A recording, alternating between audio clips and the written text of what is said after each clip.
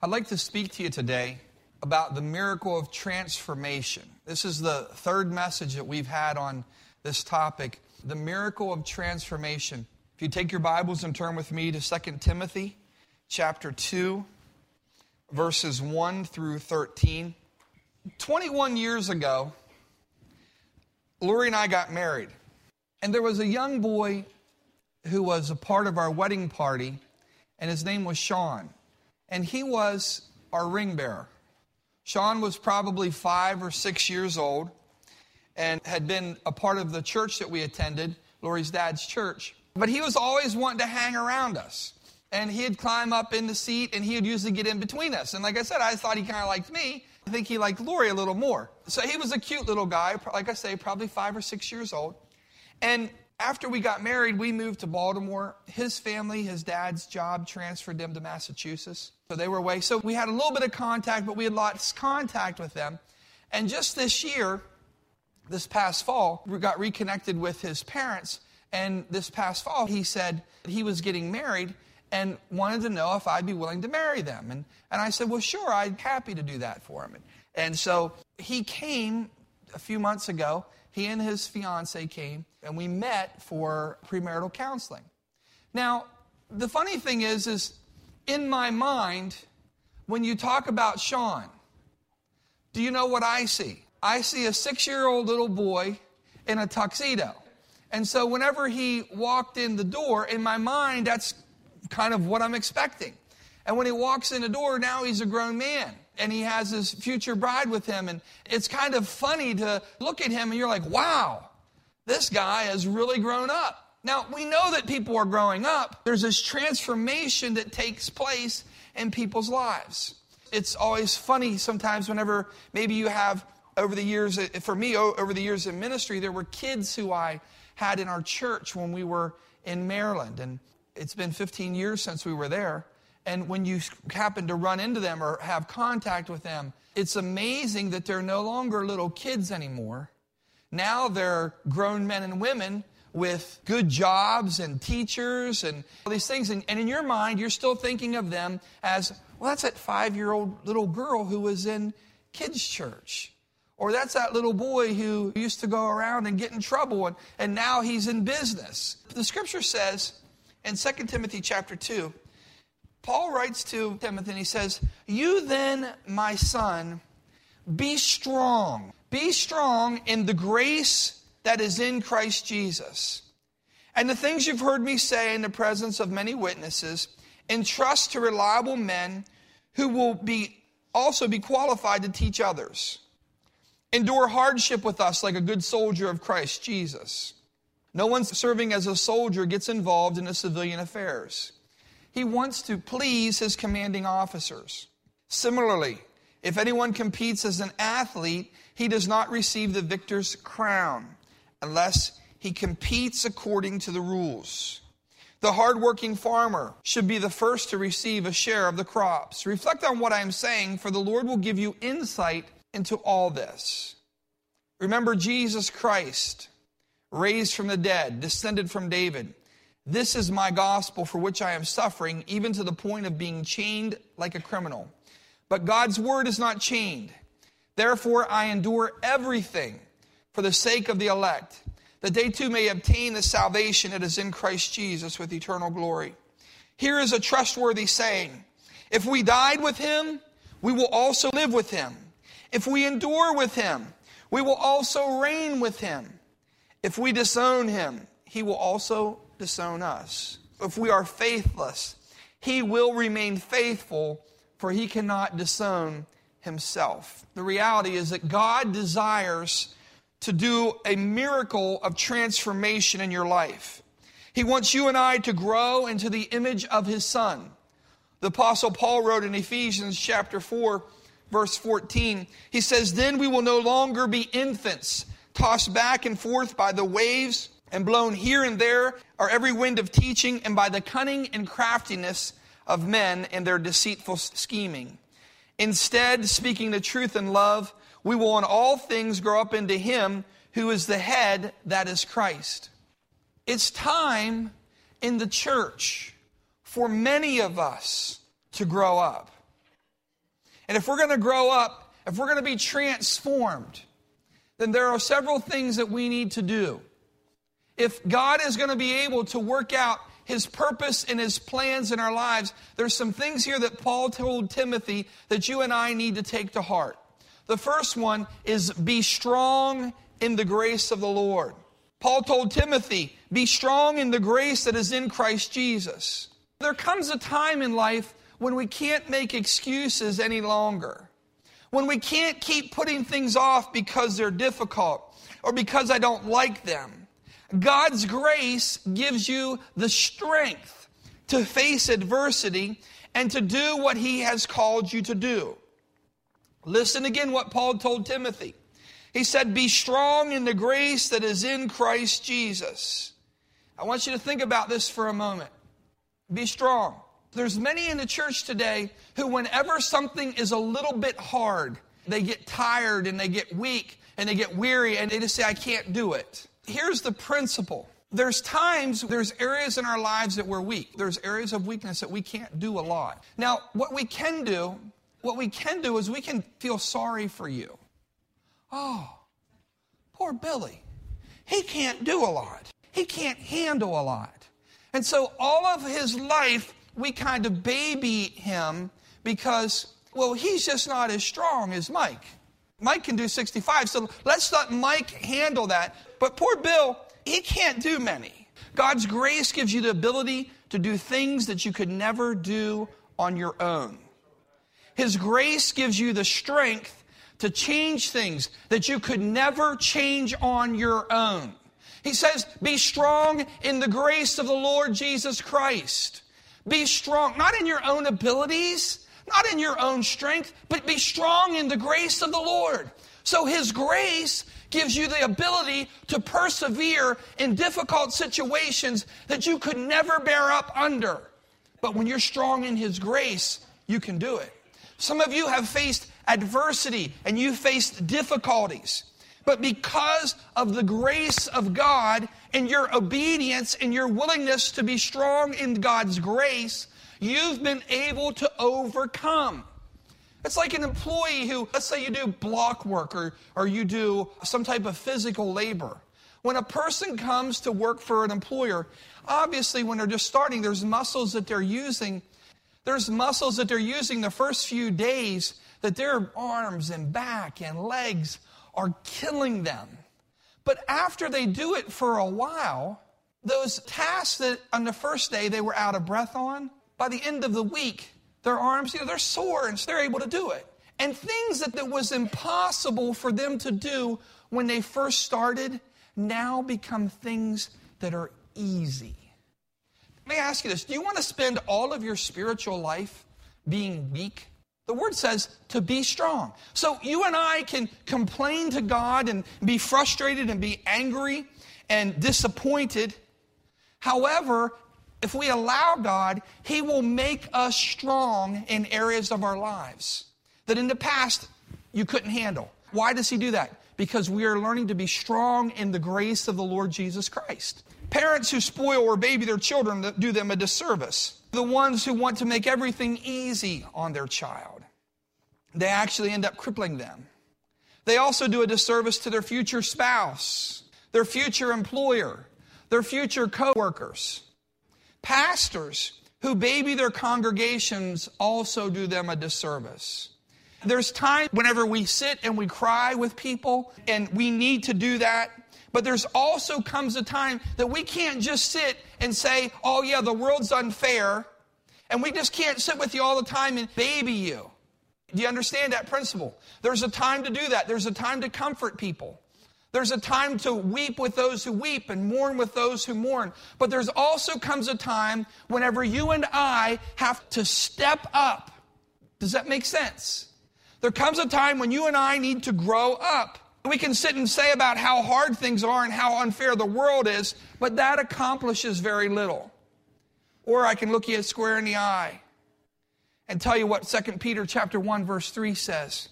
It says that His divine power has given us everything we need for life and godliness through our knowledge of Him who called us by His own glory and goodness.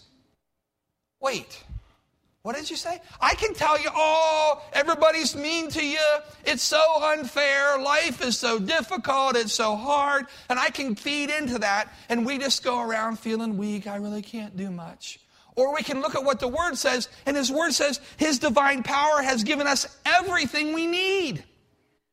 Everything we need for life and godliness. The second thing, if we're really going to grow up and if we're really going to be transformed, is that we need to endure hardship. Endure hardship. Paul told Timothy to endure hardship like a good soldier. We need to address today some of the faulty thinking that has crept into the church. Many feel that if I'm in relationship with Jesus, that I'm not going to have difficulties. I'm not going to have problems. That somehow, if I'm in relationship with Jesus, that everything is just supposed to go the way that I want it to. The word Jesus said that in this world you will have tribulations. But be of good cheer, because I have overcome the world. It goes along with that command to endure hardship. Jesus says, in this world you will have tribulations. You're going to have difficulties. You're going to have problems. You're going to have circumstances that you don't enjoy. But be of good cheer. I've overcome the world. The idea of enduring hardship, not just for the sake of endurance, but because in the end, when you endure hardship, there's a reward that comes. When you endure, when you persevere. Friends, you and I should expect battles. We should expect trials and tribulations. They are not something new to the follower of Jesus Christ. And in fact, the more you follow Him, the more intense many of these battles become. But here's the good news. When you endure, you gain strength for the battle, and you are fit for the greater challenges that come your way. You're fit. I want you to get that in your heart, in your mind, and your spirit. God is trying. He's training you. He's preparing you. You know what? Whenever you've trained, it feels nice. That whenever the battles come, those things that were hard to do 6 months ago, whenever you can do them without breaking stride. Does that make sense? The things that 8 months ago, 10 months ago, 5 years ago, that would have shaken you to the very core.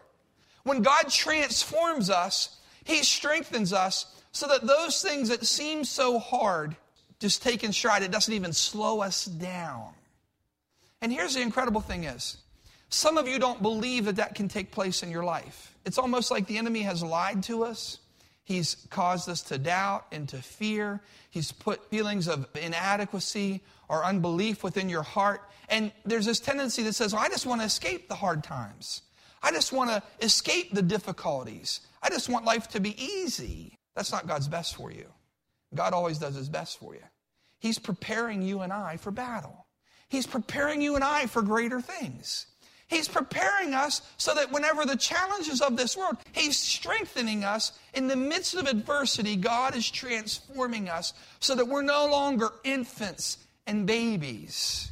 There's something wrong with someone. If you have a child and they don't grow, there's something wrong there. There's a defect, there's a sickness, there's an illness. There's something wrong when a child doesn't grow. I love my kids. But you know what? I want to see them become 11 years old and grow up. And become 15 and 16. I don't want it to happen overnight. I don't want them to grow up too fast. I want to enjoy them and my time with them. But in the long run, I want to see my kids grow up. I want to see them become a young man and a young woman. I want to see them become mature. I want to see them do all of the things that they're called to do. I want to see them be able to take care of themselves. I want to see them become strong enough that they can actually help others. I want to see them be a blessing to the people around them. That doesn't happen. Every time adversity comes their way, somebody steps in and says, oh, no, you shouldn't have to experience this. This is too hard for you. If you never let a baby get up and walk, they can't do what they're supposed to do. And so God is at work within our lives, and He's preparing us for battle. He's preparing us so that whenever you do those 50 push-ups, it's not a big deal. I can pop off 50 and give me a couple minutes, and I can pop off another 50. Why? Because God has prepared us. The third point here I want to make to you real quickly. The Apostle Paul says, either my son, be strong in the grace that's in Christ Jesus. Don't be strong in your own strength. Don't be strong in your own ability.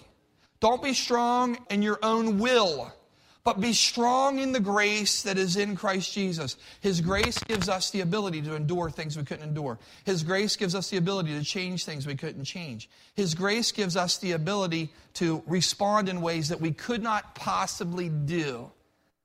But because His grace is there, we're able to. He tells us to be strong.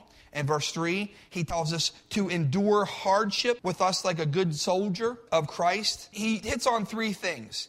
He talks about a soldier.